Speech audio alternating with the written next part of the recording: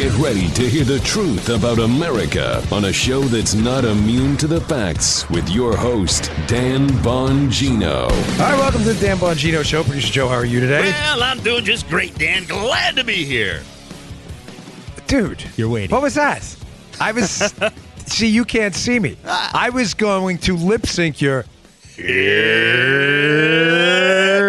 Friday. Hey. You totally threw me off there. I'm sorry. Joe, man. I was expecting the slider. He threw the knuckleball. Oh, boy. It's been a crazy week of shows. Still in Vietnam, headed back after I do this show for the audience. And I got to do some Hannity TV tonight, and then I'll be bouncing back. I love the feedback, folks. As I tell you all the time, I really enjoy it. That's why I put out my email on the website. I like to hear what you have to say. Good, bad, and indifferent. And some of you emailed Paula and maybe read your email saying, hey, where's the update on Vietnam? I'm going to get to that. I just didn't have anything to say yet. Now we have some information. The show's recording, you could probably tell, a few hours earlier than we typically do. But now that I have a full, complete picture, I'll give you an update on Vietnam today. And folks, please, I'm humbly begging you. I was struggling before the show on how to organize it because I have two really great things I want to talk about. A Vietnam update, and I also want to talk about some just incredible stuff I had dug through from my old notes about this dossier as it relates to the Cohen thing, Brennan, Obama. Please don't go anywhere for that. I promise you're going to love this stuff. It's really, really good. I was going to put it first, but I have so much stuff to talk about in regards to the summit, so that's what's going on there. Okay, today's show brought to you by our buddies at Untuck It. These shirts are fantastic. I mean it. You know when you get a dress shirt that you're supposed to tuck in, and you don't want to tuck it in. You want to look a little more casual. You don't want the stuffy look, and then you pull it out, and it looks horrible. It's not meant to be worn untucked. Well, the Untuck It people said, well, how about we make a shirt worn to be untucked? Therefore, you get Untuck It. Listen, here's a tip. No guy looks good in a long, bulky dress shirt when it's untucked. You look like you got a poncho on. It's terrible. You might think it looks casual, but it looks sloppy. It does. It's sloppy. That's because they were never meant to be worn that way. It's not their fault. They just didn't make them that way. Untuck It makes shirts specifically designed to be worn untucked. They're not too long. They're not too short. They look clean, casual. My wife loves them. The first time I came out, they sent me a couple. She's like, that's a nice looking shirt right there. They sent me a couple. With more than 50 fit combos, Untuck It shirts look great on tall, short, slim, and athletic guys of all ages. Go to untuckit.com or visit one of Untuck It's 50 stores across the U.S. and Canada. Untuck It even offers free shipping and returns on all orders in the U.S. Use promo code Bongino for, get a load of this, 20% off your first purchase. That's a lot. Promo code Bongino, my last name, for 20% off your first purchase. So if you want the perfect fitting shirt, regardless of your shape and size, try the original Untucked shirt. It's going to look great on you. I promise you're going to love it. And the quality's unmatched. Remember, use promo code Bongino for 20% off your first purchase. Please go check these out. These sponsors really enjoy being on the show. They'd love to hear from you. Untuckit.com. That's untuckit.com. Promo code Bongino. All right, listen, here, let me get to this first. Hey, one quick note administratively about the show. We're dumping episode numbers from the title. I know that's going to drive a lot of you crazy, but Paula doesn't want to answer a couple hundred emails. I don't blame her about it. We have to. Apple, for some reason, is cracking down on episode numbers in the title. I guess we're having some spam problem, but we will be tagging them. The numbers will still be there when you click on the details in the show. So they're still going to be done chronologically, but we can't put the episode number in the title anymore. So that's why that happened, just so you know. Okay, a bit of a recap quickly on Vietnam. First, from just a personal perspective on the ground, now having been here, 7 days or so. I've traveled to a lot of places. This is now my 37th country or so. Obviously my last line of work, we traveled quite a bit. It's been interesting running into my Secret Service friends here. They're all so great. It's just, it's a real honor to have served with them. I met a guy, Phil, this morning I used to work with. He was a counter-assault guy. That's our SWAT team in the Secret Service. We call him the CAT team. And I ran into him outside of the JW Marriott. They were all leaving quick because the summit wrapped up prematurely and there was no deal. Oh, don't worry, I'll get to that stuff.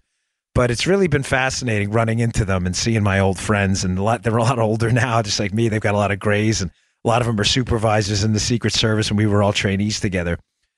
And I could tell you from a pretty traveled perspective, I don't mean that in kind of a Thurston Howell way, but just from my line of work, that the people here are really unbelievably accommodating and very eager to show off their country.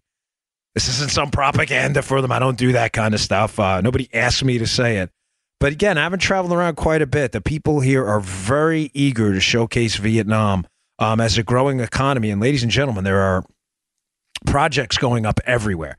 I only bring this up, but not to state the obvious for those of you who've been here, but to show you the power of some semblance of economic freedom and capitalism. I'm not going to tell you it's a capitalist country. It's they wouldn't say that, but capitalism is growing here.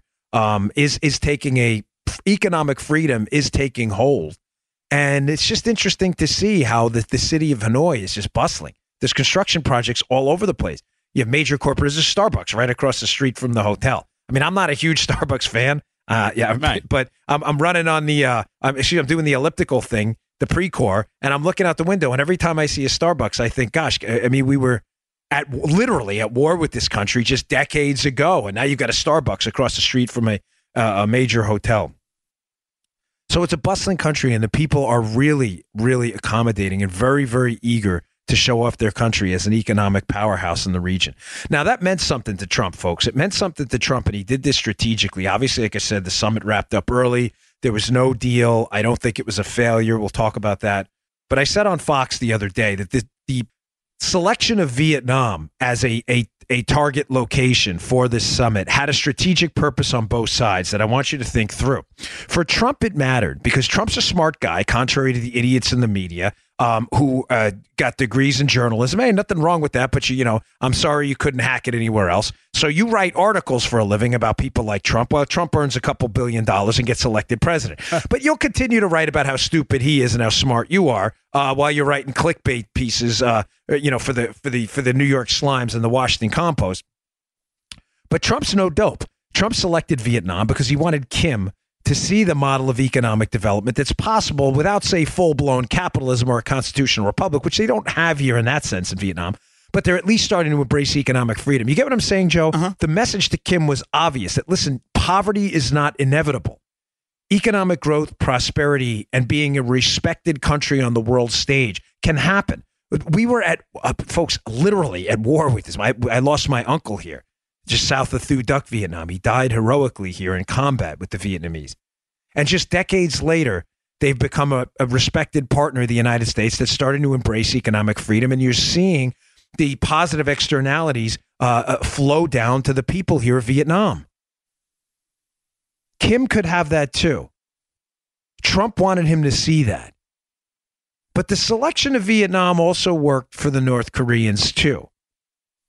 Think about it, Joe. I know I've said it before if you've been watching my hits on Fox, but there are really two models here of integration when it comes to the integration of a country. There's the German model, East and West Germany, and we won. The free market capitalism and freedom won out. Mr. Gorbachev tear down that wall. The East and Western Germany reunification, we won. Our ideas went out, and Germany's been an economic powerhouse ever since.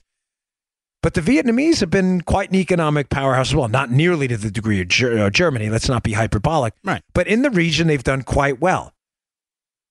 That messaging works for Kim too, though, because the communists were not thrown out of power.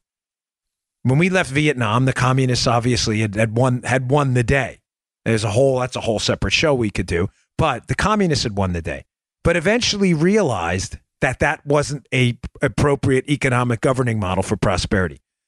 So I think what Kim was trying to say as well is, all right, well, Vietnam, you think the economy's great and you want to show it to me? Well, remember, Mr. Trump, the communists won. Wink, wink, nod, nod. In other words, I'm not leaving power. If we reunify with the South Koreans, I'm not leaving power. I need some security guarantees too. And I would like it to be a little more of a soft fall like the Vietnamese communists had. You get what I'm saying, Joe? Does that make sense? Mm-hmm. And the Vietnamese model it worked for both parties here. Now, a couple of notes. The summit wrapped up early, and what I find odd about this is the liberal media cannot seem to get its story straight. And these stories are so knocking the liberal media has gotten so easy because they crap on their own stories, Joe. They can't figure out how to keep a consistent narrative. The narrative just a few days ago, because Joe and I, again, are recording a couple hours early. I don't like to be dishonest with anyone, but the shows are still as temporal as we can make them here. Just a few hours ago, where the media was saying, well, listen, Trump is going to get suckered. I heard these stories on, MSNBC and CNN. he's going to take a bad deal. There was I saw David Nakamura from the Washington Post tweeted out something to the effect of, this doesn't look like a guy who's gonna get a good deal. He's eager to make friends, right? To make friends with Kim, and this deal's not going to work out. Trump's going to get suckered. So the lead for the liberal media was, Trump's going to get suckered by a bad deal because he just wants any deal to distract from Cohen. Well, folks, Trump throws him for a loop again. What does he do, Joe? He walks away from what he admits was a bad deal. The deal was going to be Kim would decommission Yongbyon, his main nuclear facility, but just one of Punggye-ri and others out there that he had, just one, in exchange for sanctions relief. Trump had said from the start, nobody took him at his word, Joe, because they think Trump's an idiot, while they're the idiots themselves. Trump had said from the start he's not giving sanctions relief until he gets a complete accounting and firm steps, verifiable steps towards denuclearization. Did he not say that, Joe? Did they miss that? You and I heard it. Yeah. You need me to play the sound clips? I don't even want to waste your time. Trump had said it 1,000 times. Everybody always, Trump. All you got to do is listen to the guy. Trump, I'm going to declare a national emergency. I can't believe it. He declared a national emergency. I love Sean Hannity. He's a great friend. But Hannity says it all the time in his show at night. Just listen to the guy's words. When he says he's going to do something, he does it. It's as simple as that. I am not going to take a deal that doesn't give substantive, verifiable steps towards denuclearization. And what's one of the first things you learn when you're negotiating? You got to be ready to walk. You got to be able to turn your back and walk. You got to be ready, yeah. Joe, listen, some of the best negotiators, I'm not kidding, folks, I have ever dealt with. And Joe, I know this is going to mean something to you because it's personal. I won't say why, but Joe knows why. I don't want to out it. Real estate, right? Real estate agents are some of the best. This is all they do. Listen, some people don't like the real estate bit. I'm telling you, I've bought and sold house, not that many, but enough to deal with real estate people and have a lot of friends in the business. They do this all day. They are the good ones are some of you want them at a table if you're negotiating an IPO. I'm telling you. Yes, sir. This is all they do, right, Joe? You know what I'm talking about, right? They are unbelievable. They will negotiate you out of your own refrigerator in your house. They're so good. This is all they do.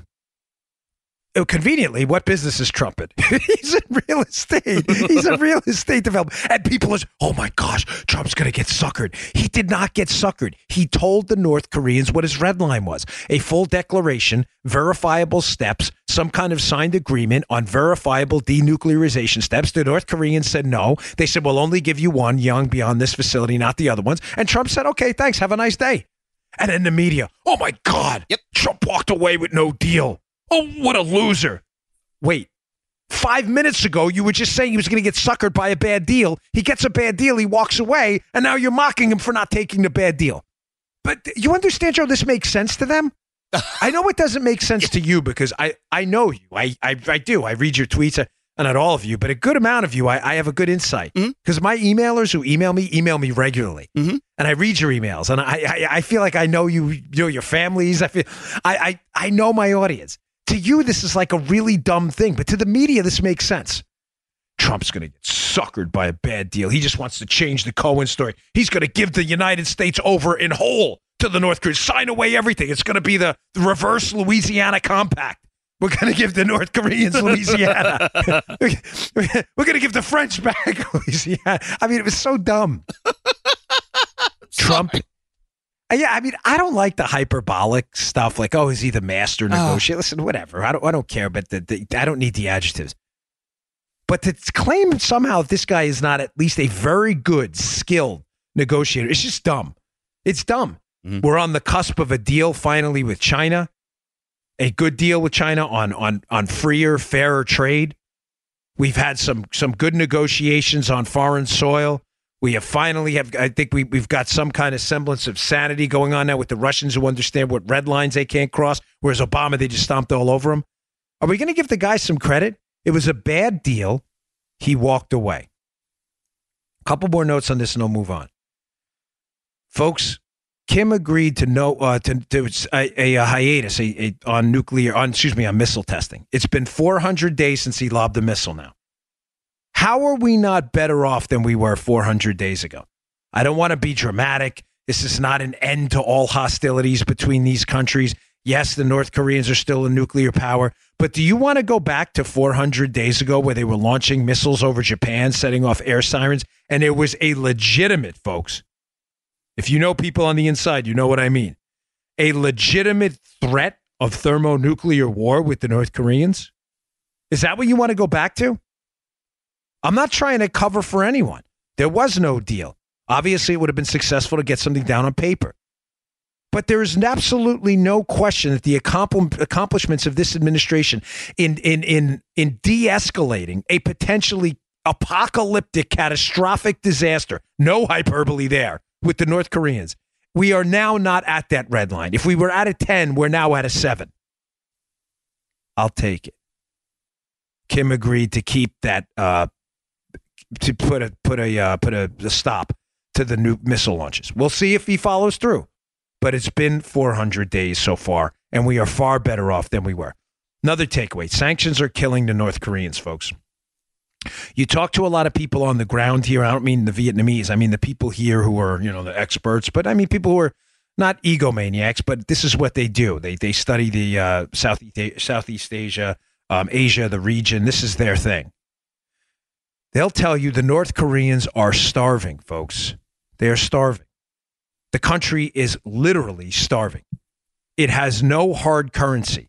Its currency is worthless. It cannot pay for anything on international markets due to sanctions. And even if it could, Joe, its currency is absolutely worthless. It's not worth the paper it's printed on. Right. The North Koreans need hard currency. When I say hard currency, I mean currency that can be used to obtain food, fuel, products, development. Hard currency would be, the Chinese renminbi, the U.S. dollar. Hell, be the Brazilian dollars, anything but theirs. The sanctions we have imposed upon them by Donald Trump, who the media says, he can't make any deals, he's terrible. The sanctions are working, Joe. They're starving. He desperately needs these to go away.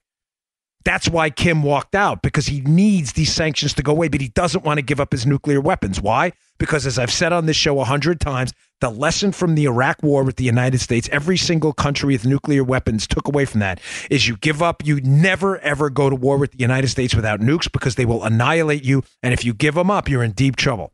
The Gaddafi lesson also scares them a little bit, but it doesn't have to be that way. So Kim's afraid to give up his nukes, but the sanctions are killing him. It is foremost on his mind. Now, it's not that his people are starving, Joe, that bothers him. It's that his military is starving too. You can't be a tyrant, Joe, without a military to back you up. All right. Yeah. He is a couple years away from a full-blown disaster. 90% of North Korean trade is with who? China. Their trade is down roughly 80% with the North Koreans. So if 90% of your trade is with China, and that's down 80%. Ladies and gentlemen, they have no money. This regime cannot survive. Trump is doing what Trump does best. Negotiating and doing what, Joe? Waiting them out. Bingo. But he's an idiot. He doesn't know what he's doing. Yeah, you know. Let me listen. Noah from Colorado, if you listen to yesterday's show, who's now writing for Vox.com. Vox with a V, not Fox. I always get emails. So Noah from Colorado writing for Vox. He's writing a piece. Mr. Trump is so stupid. Yeah, Noah, why don't you get in there? You go figure. You negotiate with Kim Jong-un. Knock yourself out, buddy. I'd love to see you at the table with your journalism degree. Mr. Kim, Noah from after you got out of the Texas Rubies with the, talking to Cowboy Joe, who was eating his 2 pounds of brisket and trying to tell him you want the popular vote compact. Mr. Cowboy Joe, here's what we're going to do with Texas. Get Noah in there. Trump is doing what he does best. He saw a bad deal, and he's waiting him out. Now, another note on this.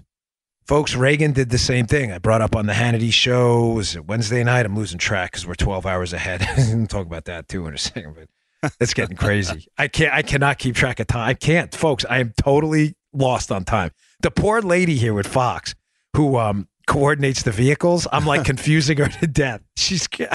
I said, I'll tell you about that in a second. But the Reagan model, this happened with Reagan.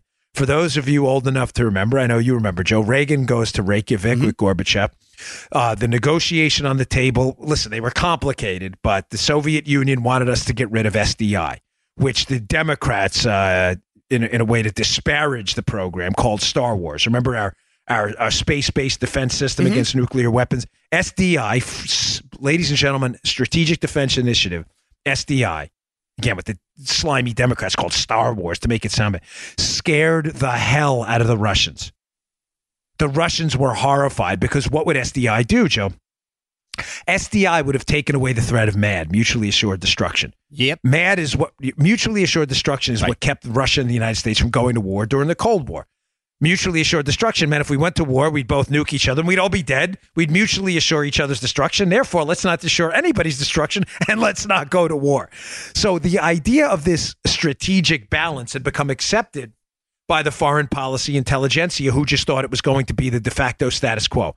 And they were almost happy with it. I don't know about you, Joe, but I am not happy with mutually assured destruction or the idea that another country on a whim could destroy us. And whether they, who knows, maybe one day they don't care about their own people. Like, you know what, let's just whack the United States. Yeah. I'm not willing to take that chance. No.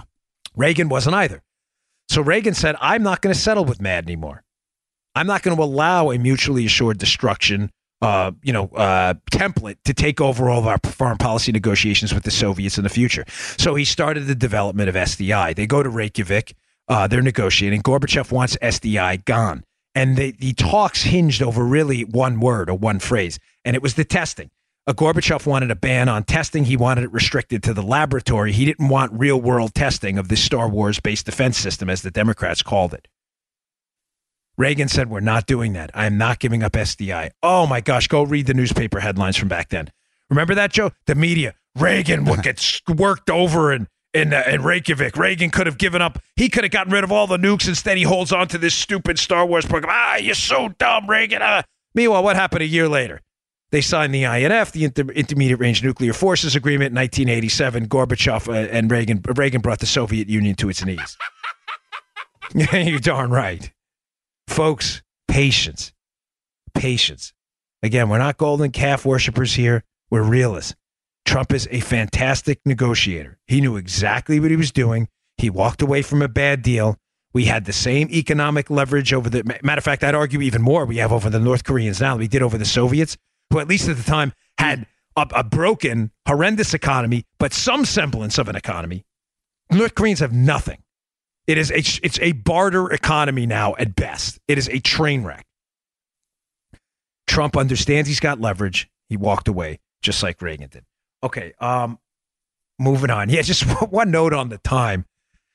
If the show sounds a little bit different this week, it's not because I get up I'm on Eastern time. I'm recording at actually the same time, a couple hours before, but this is roughly the same time we do at home. But we are exactly 12 hours ahead. Yeah. So when it's 3 p.m. your time, it's 3 a.m. our time. So everybody here at Fox, where I'm over here with, they brought over quite a crew. We're all working on Eastern time because our broadcast schedule doesn't change.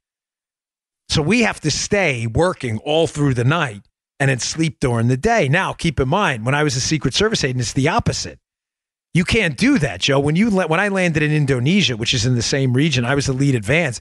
You have to host meetings with the locals. They're not going to do it at 3 o'clock in the morning. You got to get on local time, like like the next day. And it would be horrible because you can't. It takes roughly a day for each time zone you cross to adjust. So if you're crossing 12 time zones, which if you're on the opposite side of the world, that's what you're doing. You're 12 hours ahead. That's the farthest you can go. You start coming around the other way. I've said this a couple times. It's actually closer. Yeah. As you start zipping around the hook. So with the Secret Service, it'd be tough. With this, I have been pretty good. For the last 4 or 5 days, I've been on Eastern time, staying up all night. And I was just telling Joe, in the middle of the night here in Vietnam, unlike in New York and D.C., where there's still a little bit of bustle. You go out in New York at 3 o'clock in the morning. Joe, you've been up there. You know what I'm saying? Yeah, man. Even in Baltimore. Yeah. There's people on the street. And, it's not hopping like it is at 12 noon. But you can still see people, folks, in Vietnam at 3 o'clock in the morning. When I'm going out to do Hannity's radio show, because remember, it's 3 p where you guys are. That's when Hannity's radio show starts Eastern time. That's it. Brother, crickets. I have never seen anything like it. It is a ghost town. There is not a soul anywhere on the street. It is incredible, Joe. I drove from my hotel over to the other hotel where we're doing radio, and I did not see one soul. And one other thing about Vietnam it's kind of interesting. The traffic here is bad. It's not as bad as Indonesia, but everybody's on scooters here. I was mentioning it the other day. Yeah. But red lights here are like optional. I don't know if it's illegal. Nobody pays any attention to. I was coming back from the hotel. So yesterday really hit me. I was super tired. It was the first night I was here. I'll wrap this up in a second. I know I don't tell too many personal stories, but I'm enjoying this a little bit.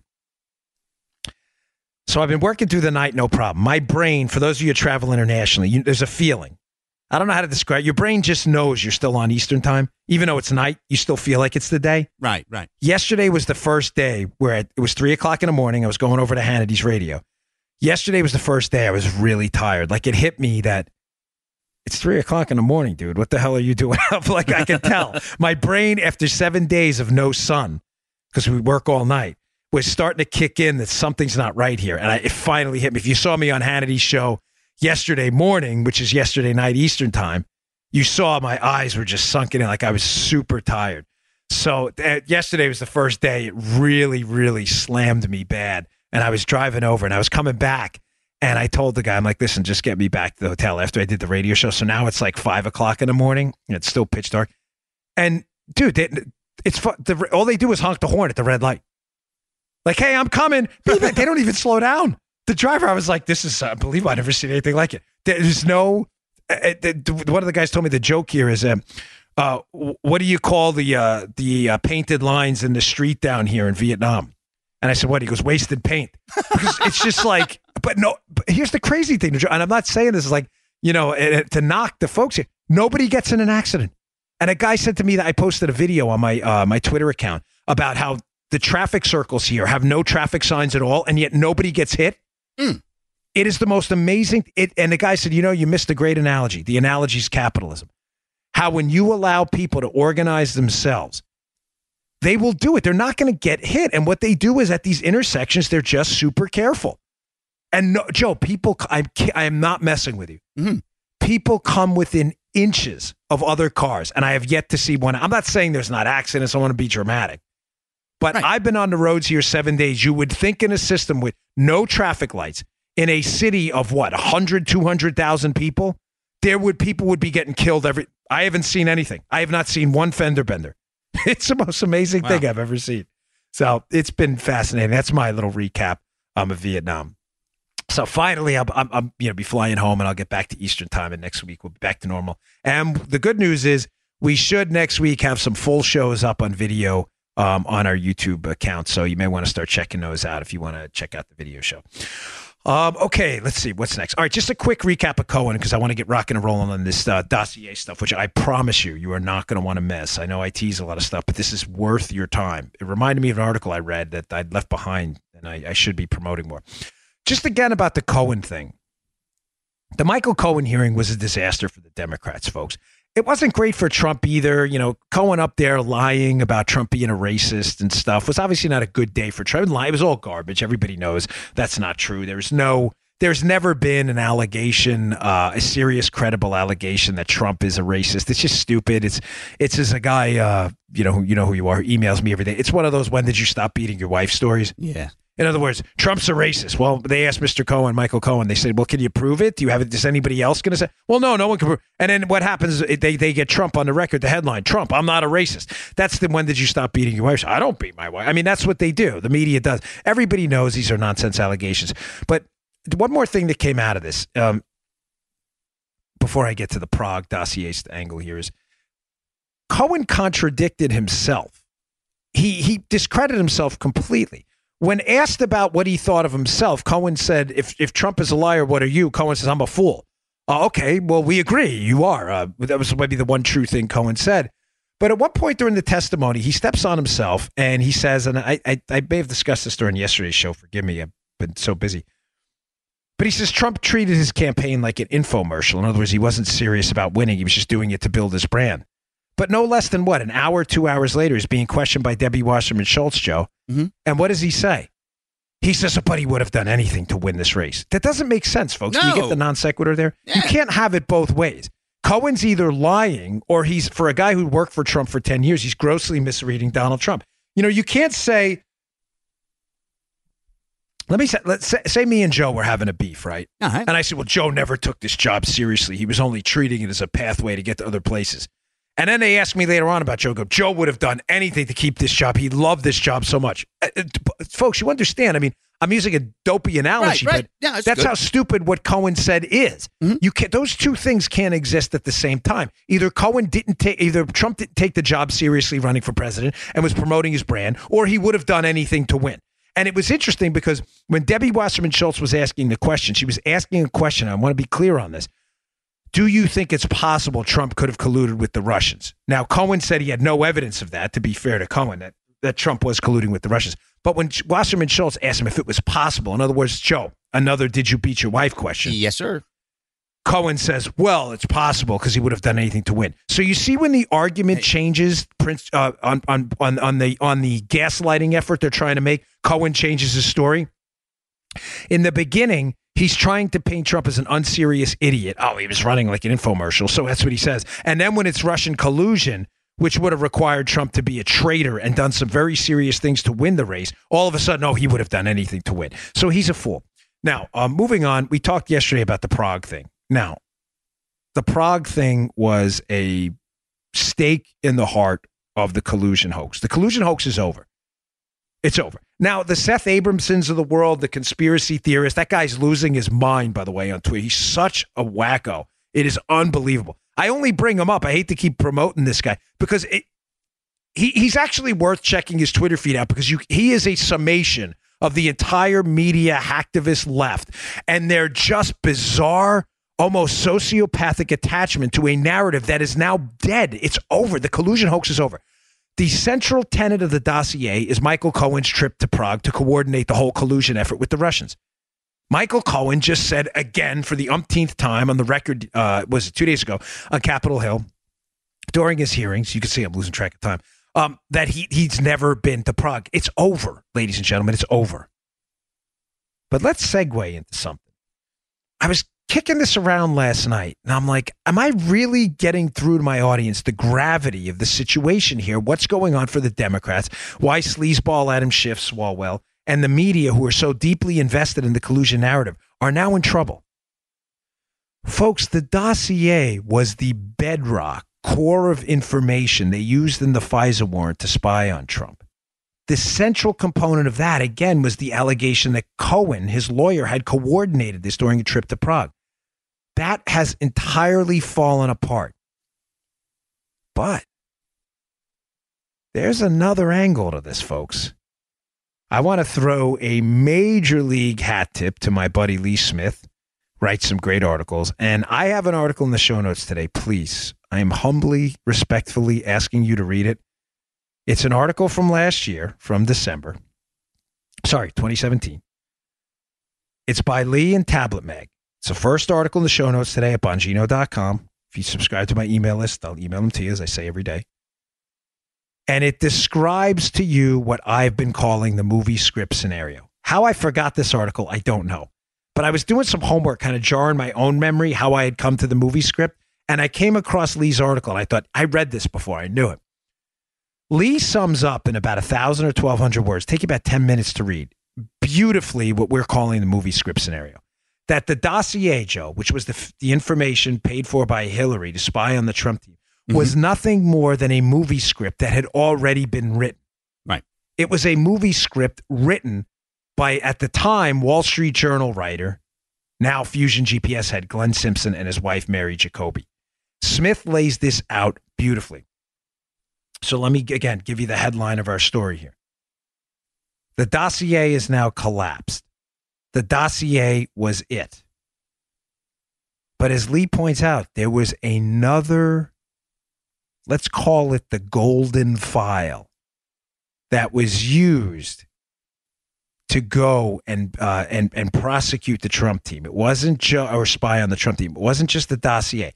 Now, in case you doubt me on this, I want to play a cut. This is from a while ago. This is a few months back. This is Devin Nunes on the Sean Hannity show. Keep in mind what we're listening for.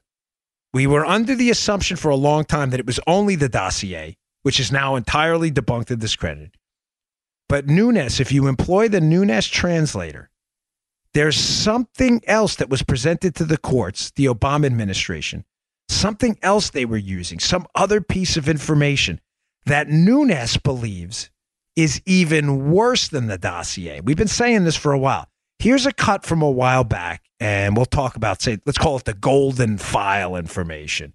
Play that cut. It would give finality to everyone who wants to know exactly what their government did to a political campaign. That's why we want this FISA out there. I always talk about this last FISA because people will learn about the insurance policy. They'll finally learn the insurance policy that Strzok and Page put together. They'll learn what it is. The Russia investigation? So if you were, well, I actually don't think so. I think the insurance policy was, a lot of people thought that, but what we believe the insurance policy is what's remaining in the last FISA that no one knows yet. So it's what James Comey called a mosaic. It's the other facts that they had to go before the FISA court.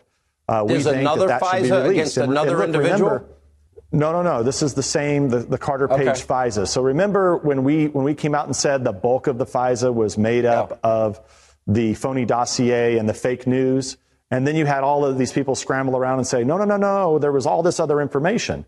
Well, we went in and we began to look at that other information, and we found out that it too was not only phony, but I think also as concerning, if not more concerning, than the original information that was used in the Christopher Steele dossier. I hope. What? Now, Daddy-O, you and I have been on this for a while, so there's nothing new here. Yeah, babe. Think about, employ the Nunes translator. What he's saying here, this explains everything. This explains why Rosenstein's in so much trouble. This explains why they don't want the declassification to happen. This explains why Trump is waiting. What Nunes just said explains everything. He is saying there is something in that last FISA renewal. Remember, there's a first FISA warrant around October, and there are 3 renewals to spy on Carter Page, and through the 2-hop rule, hopping to Carter Page's contacts and in his contacts, the 2-hop rule you can employ on a FISA warrant, which gives you a whole dragnet of surveillance on the Trump team. There's the first FISA, and there's 3 renewals. Those renewals happen through the inaugural months, or the initial months of the Trump presidency. The last FISA, the 4th FISA, is the one Devin Nunes has been harping on, the 3rd renewal, for eons, saying there's something in there other than the dossier that's even worse, Joe. Right. Now, putting the pieces together here, we'll call that the golden file information. There's something golden in there that we're all missing out on, and that is, in fact, the insurance policy. Now, what could that be? Folks, I can't say a name on the show, obviously, if I'm not sure. I don't do what liberals do, and I'm not going to put something out there I can't prove. Right.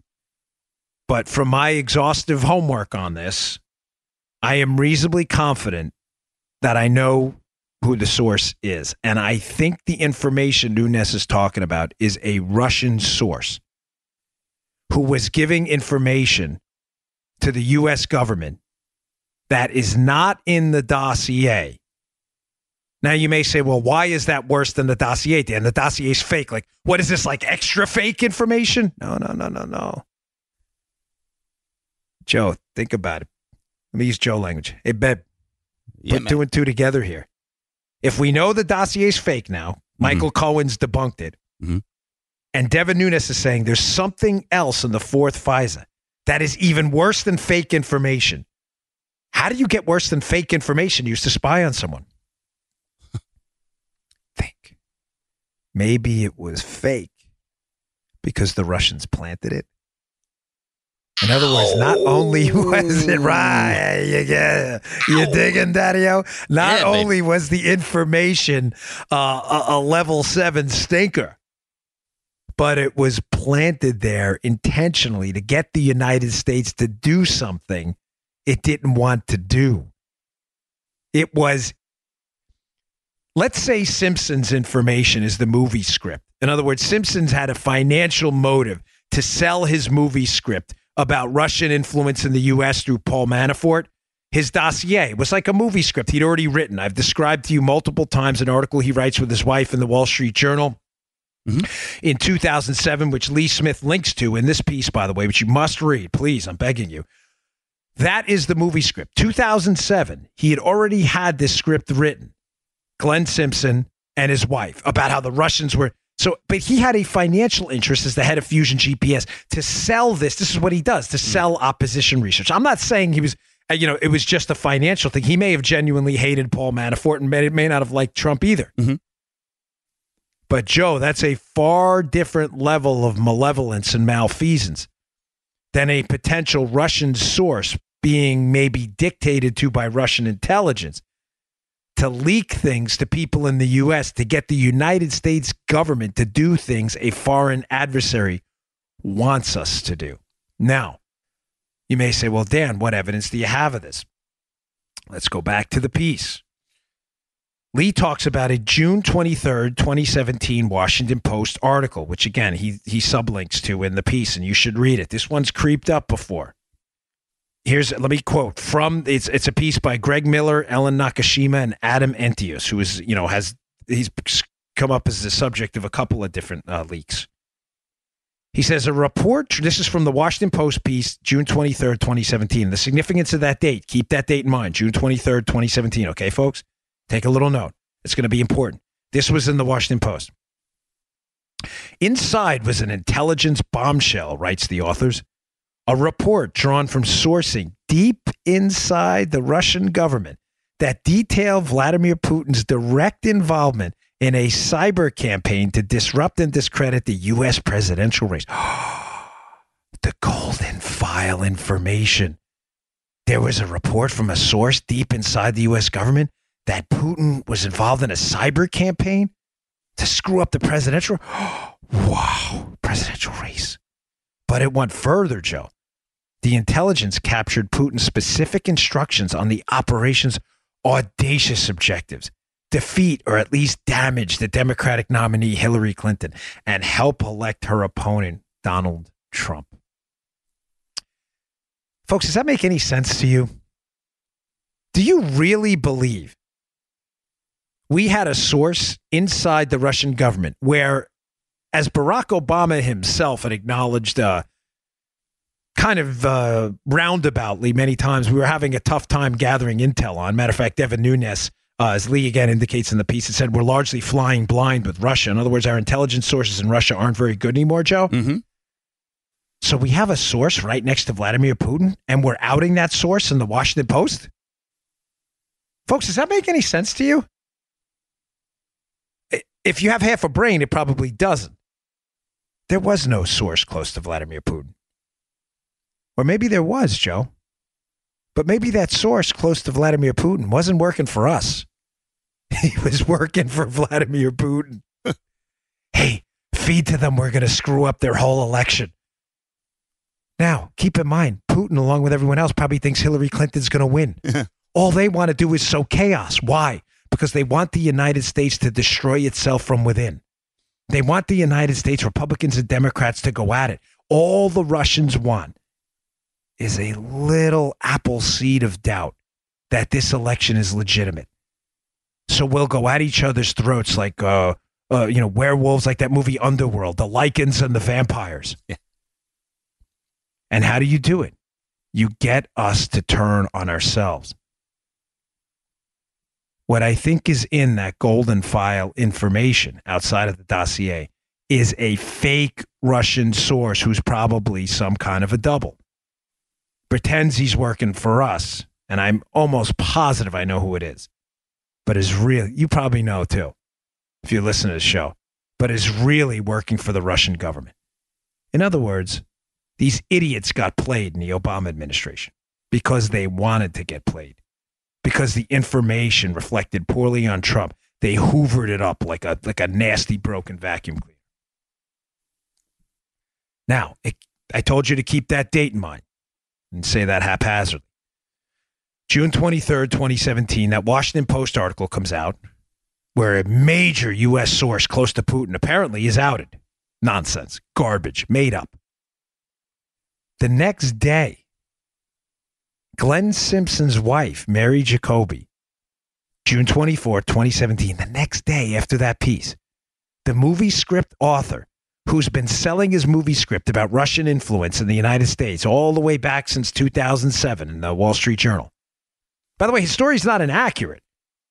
I'm not claiming his Wall Street Journal piece is inaccurate. The story in 2007 is actually pretty good. My beef is that he transplanted it to Donald Trump without doing a fact check. In other words, he erased the characters and just put Trump's name in there, right? Mm-hmm. The next day after that Washington Post piece comes out, Mary Jacoby unloads on her Facebook. Who's she unload on, Joe? She unloads on the FBI. Let me read from Lee Smith's piece. This is fascinating stuff. In a Facebook post from June 24th, 2017, that tablet has seen in screenshots, so Lee has seen this. Jacoby, again, Glenn Simpson from Fusion GPS, wife, claimed that her husband, Simpson, deserves the lion's share of the credit for Russiagate. It's come to my attention, she wrote, that some people still don't realize what Glenn Simpson's role was in exposing Putin's control of Donald Trump. Jacoby wrote, how did they find out about that? Maybe that Russian source? Let's be clear, she continues. Glenn conducted the investigation. Glenn hired Chris Steele. Chris Steele worked for Glenn. Lee goes on, Lee Smith. This assertion is hardly a simple assertion of family pride. It goes directly to the nature of what became known as the Steele dossier, on which the Russiagate narrative is founded. The fact that Jacoby is a reporter who shared bylines with her husband at the Wall Street Journal is another reason to take her Facebook post seriously. Now, it gets better here. In her post, she goes on to take a shot at the FBI and to laud the efforts of the John Brennan hack goon at the CIA, police state John Brennan. She goes to laud how wonderful the CIA's been and how terrible the FBI's been. She says, the CIA, quote, hopped to and immediately worked to verify it, talking about the dossier. By August of 2016, the CIA had verified the key finding of the dossier to the point that, as the Washington Post revealed, Washington Post, you mean that article from the day before? It was having eyes-only top secret meetings with Obama about it. Whoa, wow, look at that. So there's some golden file information likely produced by Simpson that may not have been in Steele's dossier, but somehow makes it to the Central Intelligence Agency, which she claims they verified. That is categorically false. It is not true. There have been no credible allegations of Trump-Russian collusion that have surfaced. This is nonsense. She's making this up. Nunes has been crystal clear that this other chunk of information, this is what I think he's referring to, this separate non-dossier related garbage that I believe is fed to Simpson or someone else by a fake Russian source and then given over to the CIA. This was also brought into a FISA court and sworn to, but it was not verified. It was garbage. Not only was it garbage, it was likely intentionally misleading counterintelligence given to us by the Russians to screw up our own election. And the fact that she writes here at the end, let me read this again in case you missed it, that this was at an eyes-only, this information was presented, eyes-only top secret meeting with Obama about it? Now, remember the corpus of intelligence we were joking about the other day? The corpus, yes. The corpus. How the three key players, or three of the key players, there are many, McCabe, Comey, and Brennan, have all stuck to the same storyline. They have stuck to the storyline that it wasn't just the dossier that they had used to bring to the FISA court to get the warrant. Now, Joe, simple question, right? Why would they stick to the story that it wasn't just a dossier? They gotta keep it together, babe. It was debunked. Yeah, exactly. They don't want to look like idiots. The dossier is now debunked. Cohen put a knife in it. It's over. Mm-hmm. Cohen, McCabe, and Brennan have to stick to the story that no, there was something else, what we're calling the golden file info that I believe Glenn Simpson's wife's referring to in this Facebook post. We gave this to Brennan, and he ran with it to the White House.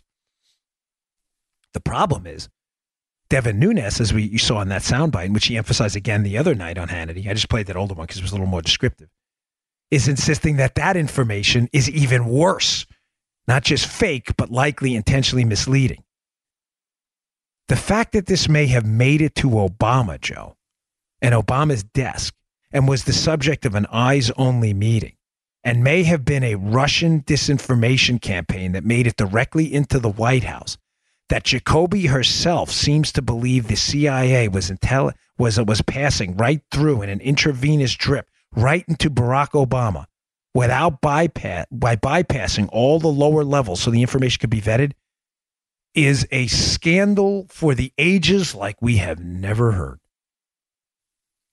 Think about it. We have an intelligence infrastructure to vet bad information. So if it makes it to the president's desk in a PDB, a presidential daily brief, or a briefing in the Oval by the director of the CIA that the information the president of the United States, who has his finger on the nuclear trigger, is getting, Joe, is credible, verified information that he can make responsible decisions on. If we are now IVing, mainlining information right into the Oval Office from essentially potentially fake Russian sources to a now discredited newspaper reporter, Glenn Simpson, to Brennan, right to the White House with no bureaucratic vetting beneath it to make sure the information is real. Think about how you could have a newspaper reporter, essentially, Joe, start a nuclear war. Yeah. Is that making sense? Why this is such a devastating scandal now. I didn't miss where I was here. Now do you understand the corpus of intelligence line that Brennan used? It wasn't just the dossier. It was a corpus of intelligence. Comey called it. It wasn't just the dossier we used. It was a mosaic of intelligence. And now do you understand why Andy McCabe, it wasn't just the dossier. It was a bunch of, he called it articulable facts. Do you understand now why they're using these euphemisms? They're using them, folks, because they can't tell you what, in fact, the corpus, mosaic, or the articulable facts were. Because the, quote, articulable facts are even uglier than the dossier. So they're not lying when they tell you that, Joe. Mm-hmm. They're not lying. You get what I'm saying? Mm-hmm. Yeah. They're just hoping and praying that President Trump does not declassify the FISA warrant, the fourth FISA warrant, where these articulable facts, I believe Russian disinformation, other things are in there. You heard it here first. And if he doesn't, they can stick to the party line that, hey, we knew something else and it was there, and that's why we made this bad call. Without stating the obvious, Joe, that the something else they're talking to is even worse than the thing we know about. Are you picking up what I'm putting down here, babe? We're cool. Yeah. Okay. This is how they get around it. No reporter has put them on the spot yet and said, I can't let you leave until you tell us what the mosaic is. What is the corpus of intelligence? What are the articulable facts outside of the dossier? They will never, ever tell you. They won't tell you because according to Nunes, it's even worse than the dossier. Now, to circle all the way back to the beginning. Now, does Rosenstein's panic about the declassification of the fourth FISA make sense? Nunes has been clear over and over that there are a select group of pages from the last renewal, Joe, the last FISA renewal, that have this golden file BS garbage, non-dossier related junk, the corpus, the mosaic. He's been clear that that's in the fourth FISA after they've had an initial FISA and 2 renewals, which put your federal investigator hats on, folks. What do you think happened here? I'll tell you what happened. They start an initial FISA on Carter Page based almost exclusively on the dossier. They think they're going to get some information from his emails and his calls, Joe, and the Trump team as well. Because remember the 2-hop rule. With a FISA, they get Carter Page, people he calls, and then people they call. So they've got a surveillance dragnet on the entire Trump team. Mm-hmm.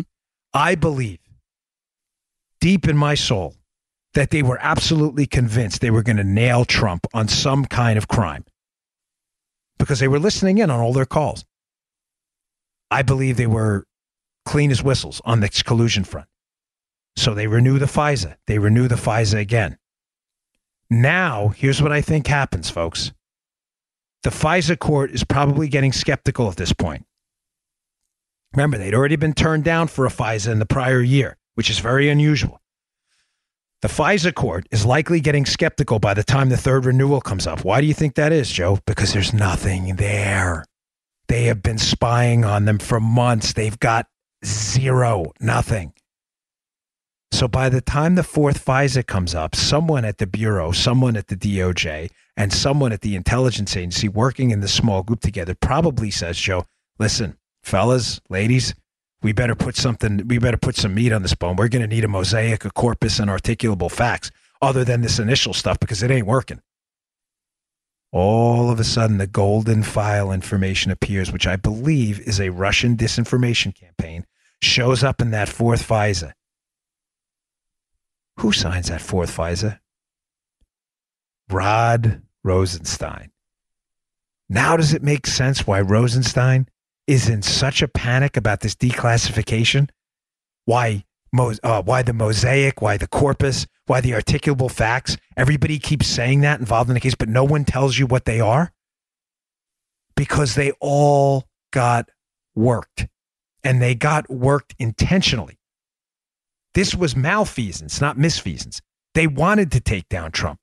They wanted to believe he was a bad guy. So they sucked up all this negative misinformation in an effort to get a warrant, likely with a wink and an eye, Joe, knowing a lot of it was garbage. And Jacoby's post, Simpson's wife, who's seemingly the conduit for all of this garbage, is so damning the day after the Washington Post piece. Somebody clearly leaks to the Washington Post that there's this information out there on that 23rd article, the day before her Facebook post, saying, hey, there's a source in the Russian government saying, Trump's dirty. This is all this bad stuff, right?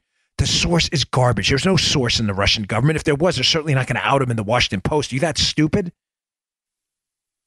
Jacoby's furious because she feels like her husband's not being taken seriously because they have a financial interest in promoting their debunked garbage research. They are invested in it. If this is false and it's been used by the FBI to spy on a presidential candidate, her husband's going to be humiliated. So what does she do? In a Facebook post, she tries to save face and say, listen, this stuff we got is so real. The CIA knew it. They were pushing it to Obama in these eyes-only meetings. And the FBI's not taking this seriously enough. The problem is it was all garbage. And it was all garbage that the former president of the United States himself saw. Now do you understand why Devin Nunes's March of 2017, when he went to the White House to look at information contained at the complex? Now do you understand why in that press conference afterwards, we played the audio from many times, why he was so disturbed about what he saw? Dan Coats, the director of national intelligence, is Senate confirmed in March. Moments after that happens, Devin Nunes, investigating the spying operation on the Trump team by Obama's team. Moments after he's confirmed, the director of national intelligence, and he can get a pass on this, Nunes zips over to the White House complex. I've told you before why that's significant. Information within the United States government is compartmentalized. If there's some information that goes to the White House that is stored in only one place, it is not on the open internet, it is stored only on computers inside the complex. Nunes goes over to meet with someone, look at some information that was likely stored only at the White House, comes out and gives a press conference where he says, what I saw was disturbing. It was evidence of a surveillance operation, spying basically on the Trump team. And he says at one point, some of it didn't even involve Russia.